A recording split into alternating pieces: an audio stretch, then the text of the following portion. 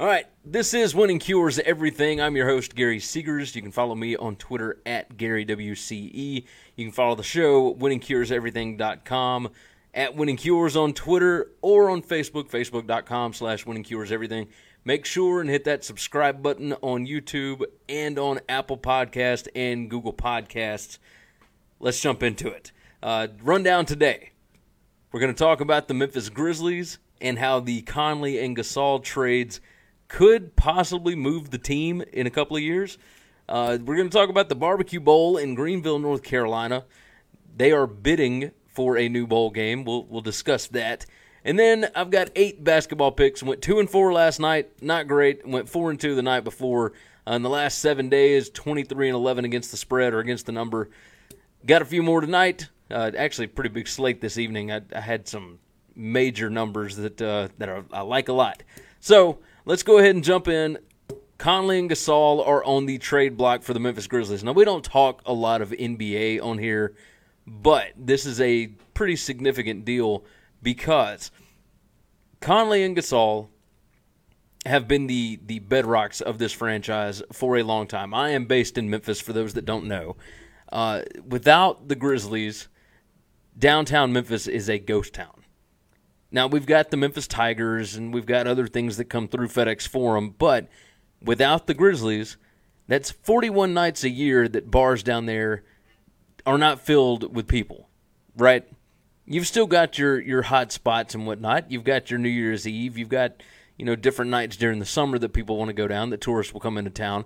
But without the professional basketball franchise, it gets tough. You're in dire straits. People lose jobs, things like that. The way that this happens, Conley and Gasol, if you trade them, you are in immediate rebuild mode, right? You are wiping the slate clean, and you're rebuilding around young pieces. You got Dylan Brooks, who will be back next year. You got Jaren Jackson Jr., et cetera, et cetera. You're hoping to bring in flexibility. You're hoping to bring in new pieces, young pieces, to build towards the future. The issue is you don't really have that option, right? If they trade Gasol and Conley, they're going to be bad for the foreseeable future, right? Rebuilds take a long time. Orlando's been rebuilding for 7 years now. They don't happen overnight. It takes a long time. You saw what the Sixers did, right? Tank forever, hope that you get the right draft picks, and then go from there. The Grizzlies, however, are not in the spot of having all those draft picks. I don't know that Conley and Gasol are going to bring in the kind of draft picks that the Sixers were able to acquire. You'd have to tank forever. You can't tank over the next 2 years because at the end of the 2020-2021 season, if Robert Pera decides he wants to move the team, he's paying pennies to buy out the lease on FedEx Forum. It's $57 million the first year, but by 2027, it's $8 million a year. Who cares? That's chump change. That's nothing. So if they decide that they want to move the team, the local owners group has an opportunity to jump in and buy it. The city has to jump in and buy it. If they don't feel like the franchise is worth it, then Pera would be free to leave.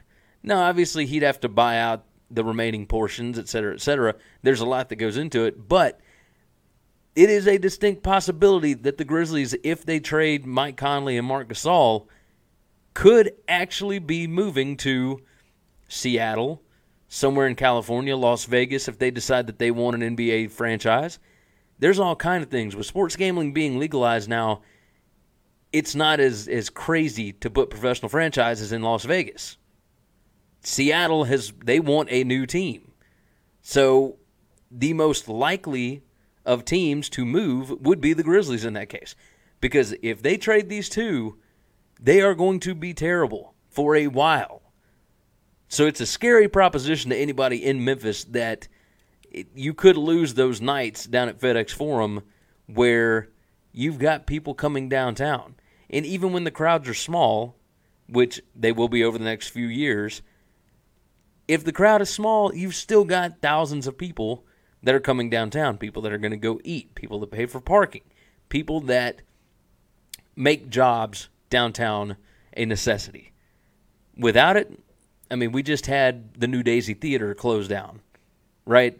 That's a historic franchise. So things like that are going to happen more often if the Grizzlies decide to leave town. This is a much bigger story than people are giving it credence, right? They are not giving it the proper importance, I guess you could say.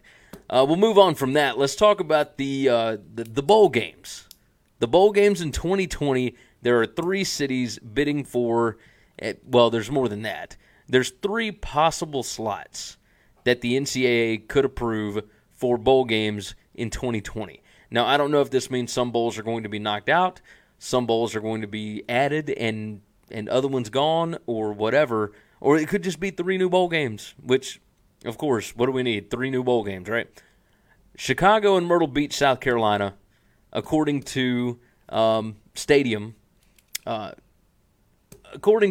Chicago and Myrtle Beach, South Carolina are the near locks. They are going to get bowl games.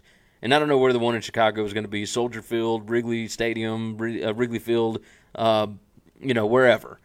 But they're going to put one there. Myrtle Beach, South Carolina, I don't even know where they would put a bowl game there. But I do think that would be a nice addition for somewhere that players would actually like to go.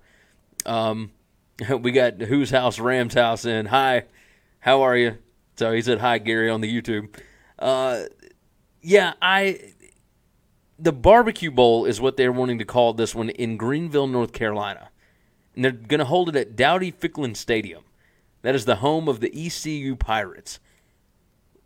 What are we even doing nowadays? Why do we have all of these possible bowl games?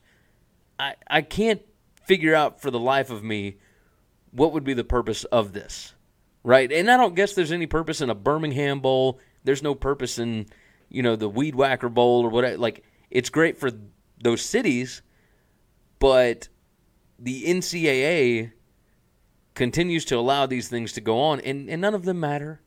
And if you're just going to have fun with it, let everybody go to a bowl game. It's good for the economy in those cities. It's good for the teams that actually get to make the trip, so long as they're not, paying out of pocket to go, as long as they are being taken care of. It does add jobs to the local economy. At that point, yeah, bring them on. Bring them on. But you cannot allow a bowl game in Greenville, North Carolina to be called the BBQ Bowl. That's impossible. You can't do that. Either Birmingham or Memphis would be called the BBQ Bowl. That's it. Like, that's where the list stops. Unless you had maybe one in Kansas City, but even then, like, we'll go back and forth forever about what is real barbecue and what's not, right? Chris and I will eventually do a barbecue podcast that's on here, but that'll only be barbecue. But I don't understand the BBQ Bowl in Greenville, North Carolina. That's ridiculous to me. Let's jump in. Let's go on and give the college basketball pick. Short show today. I got here a little bit late. I apologize, but I do appreciate you guys for hanging out with me. Let's go ahead and jump in. The college basketball picks, I got 8 of them today. Game number 1, TCU minus 1.5 against Texas. I like TCU at home there. Texas kind of on the slide here lately. I like TCU to win this game. Virginia Commonwealth plus 1.5 at Rhode Island. VCU is the better basketball team. Rhode Island, you would think they would be significantly better at home. You would think VCU would be significantly worse on the road. That is not the case. VCU is the better basketball team. I'm taking the 1.5. Let's go. Total, I'm also taking the under 136.5 on that. These are 2 pretty good defenses. I don't see them getting to 136 on this, so I'm going under on that. Purdue minus 1 at Ohio State. Ohio State has lost 4 straight games. Purdue is just now rounding into shape. They're only favored by 1. I think they win by much more than that. I like Purdue even on the road here. Let's go Boilermakers on that. Now I've got 4 totals to close us out. Under 136 in George Washington against Davidson. I think George Washington does not score a whole lot of points. This over-under is basically based on Davidson. Their defense is going to hold George Washington down. Davidson, I don't think, will score a ton of points here. I'm going under 136. I'm going under 142 in East Carolina and Houston. Same difference here. I think Houston could possibly put up, 75 points or whatever, but I don't think East Carolina scores that much. I think Houston wins by 20 points roundabout, so I'm going the under 142 there. I'm going under 154 in Nevada and Colorado State. Another blowout, another game that will be decided on, the total being decided on the worst team not scoring that many points. So I think Nevada could win this one, 80 to 56, something like that. At that point, you're still 20 points under the total. And last one, over 134 in San Jose State against Wyoming. Neither of these teams are defensive juggernauts. Neither one's really offensive juggernauts either, but both of them have been trending with overs. I like that total there, over 134. As always, you can get the picks over at winningcureseverything.com/gambling-picks, or just go to winningcureseverything.com and go up to the navigation bar and click on Gambling Picks. As always, the show is brought to you by Tunica, Mississippi, the South's premier sports gambling destination. We haven't done that on the Daily Show in a while, but we are still rocking with them. We will be, especially all the way through March Madness and the NBA season and whatnot. We will eventually kick off with some NBA picks, but I am focusing on college basketball for now. Right after college football, the NFL season still going. We still got the Super Bowl. Chris and I will be doing a recap either this evening or tomorrow that I'll post up.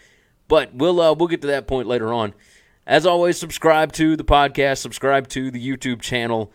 We appreciate you guys for being here, for always checking out the show. We love you. We love the support. Thank you so much. We will see you guys again tomorrow.